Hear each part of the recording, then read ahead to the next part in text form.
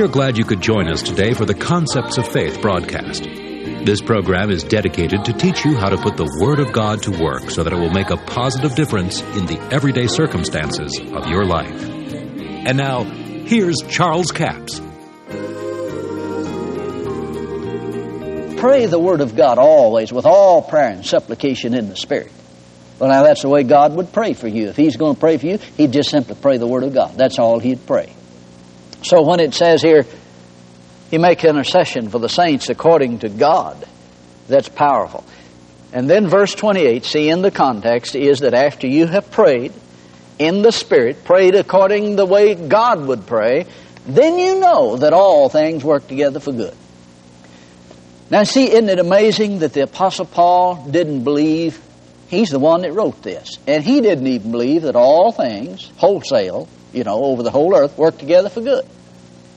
See, if it were true that all things did work together for good, then you'd have to say that, well, because Adam sinned, it worked out for good.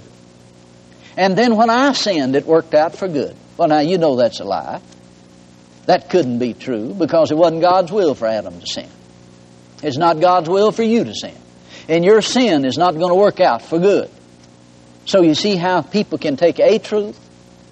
See, it's truth in the context of the Scripture. But then when they pull it out of that context and try to fit it over here in something else which it had nothing to do with, then it becomes total error. And it causes people to be held in bondage. Now see, that's why we call it a sacred cow Scripture. They worship that Scripture and use that Scripture in everything to say that, well, it's going to all work out all right because the Apostle Paul said all things work together for good. No, the Apostle Paul didn't say that everything over the whole earth worked together for good. He didn't even believe it himself because he wrote to the church at Thessalonica and he said, I would have come to you once and again. But he said, Satan hindered me. Now, isn't that amazing that the Apostle Paul didn't even believe what he wrote? Well, certainly he believed what he wrote because he wrote it in the context of what he's talking about. But you see, he didn't pull it out of context. Now, if he'd have said concerning the church there, said, I would have come to you once and again, but you know what I wrote to you and said, all things work together for good, so I know that because I was hindered, it was for good. But see, Paul didn't say that. And you see, we make a mistake when we try to say that. Because it's not true that all things work together for good. Well, that'll help you. See, it gives us insight into some things. And keep it in the context. Now, let's go right quickly to some other, because I got several here that I want to share with you. Go to Philippians, the 2nd chapter. Now, here's a passage of Scripture that you've heard quoted, I've quoted, and everybody else has probably quoted it, and we quoted it out of context. You've heard people say this, well, Paul said just work out your own salvation. And if you really believe, why, it'll just be all right, whatever you believe, if you're really sincere about it. Well, that's not true, because you could be sincere and be sincerely wrong and end up dying and going to hell. He's not telling you to just work up your own plan of salvation for yourself. Let's look at it in the context. Verse 12 says, Wherefore, my beloved, as ye have always obeyed, not in my presence only, but now much more in my absence, work out your own salvation with fear and trembling, for it is God that worketh in you both the will and to do His good pleasure. Now, if you look at this in some of the Greek and some other translation, what he's actually saying here is be carrying your own salvation or deliverance into effect. Now that puts a whole different light to it. He's not telling you just work up your own plan of salvation. No. There's a way, there's God's method, you see. But he's telling you, be carrying it into effect. In other words, if you believe, see, there's people say, well, I believe Jesus is the Son of God. Well, carry that into effect if you believe that. Have you ever confessed that Jesus is Lord? Have you ever made Him the Lord of your life? Well, if you haven't, then you have not carried that into effect. Somebody said, I believe that healing's in the atonement. I believe that Jesus bore our sickness and our disease. I believe we're healed by His stripes. Well, have you ever carried that into effect? Have you ever set it in motion? Well, that's what Paul is saying here. Be carrying your deliverance into effect. Be setting it in motion. Have you ever acted on the Word of God concerning the promises of God? So you see, this is what he's referring to. Now let's go on over to the 4th chapter. Here's another passage of Scripture. that has seemingly been a hindrance to many people, and it wasn't designed for that.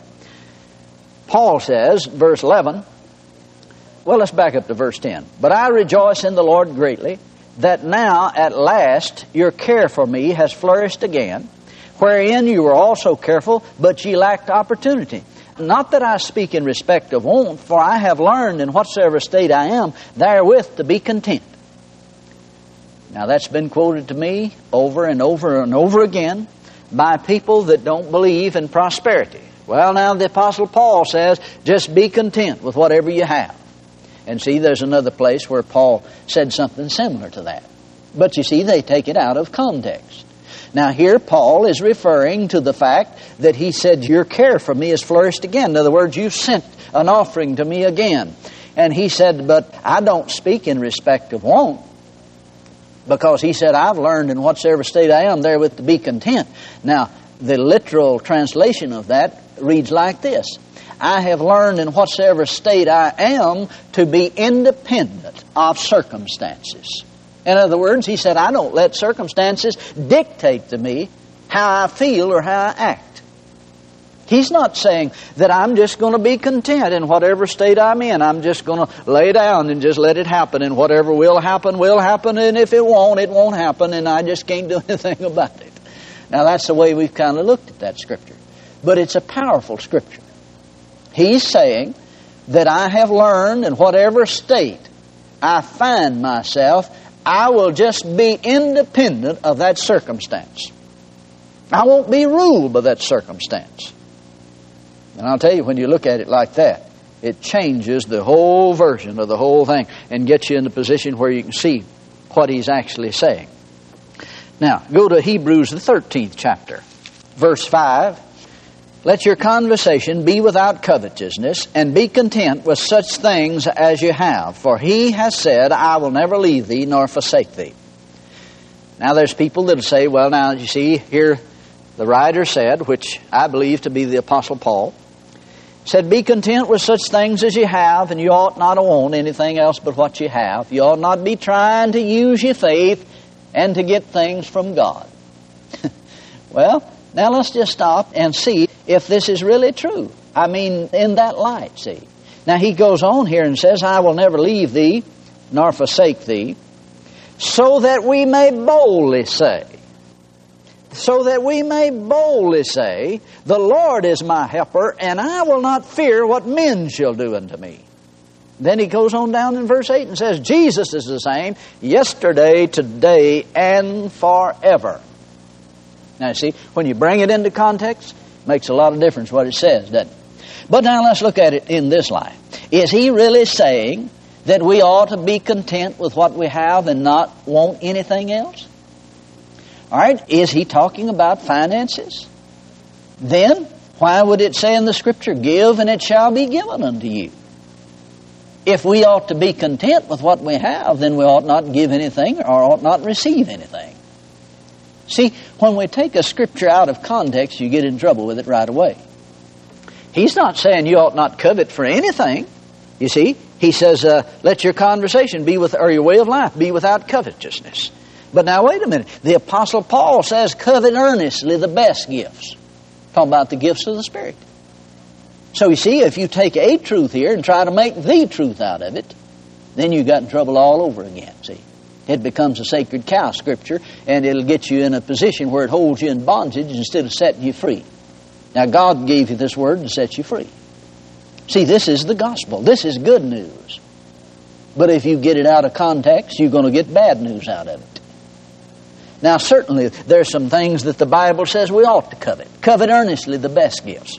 Now, if you're going to be content with such things as you have, then you know, if an individual, if that were true wholesale, that was just a complete truth, it was the truth, then if a person only had heard about salvation and had never heard about healing, then the writer would be saying, you ought to be content just to be saved and not be healed. Well, now you know that's not involved in there.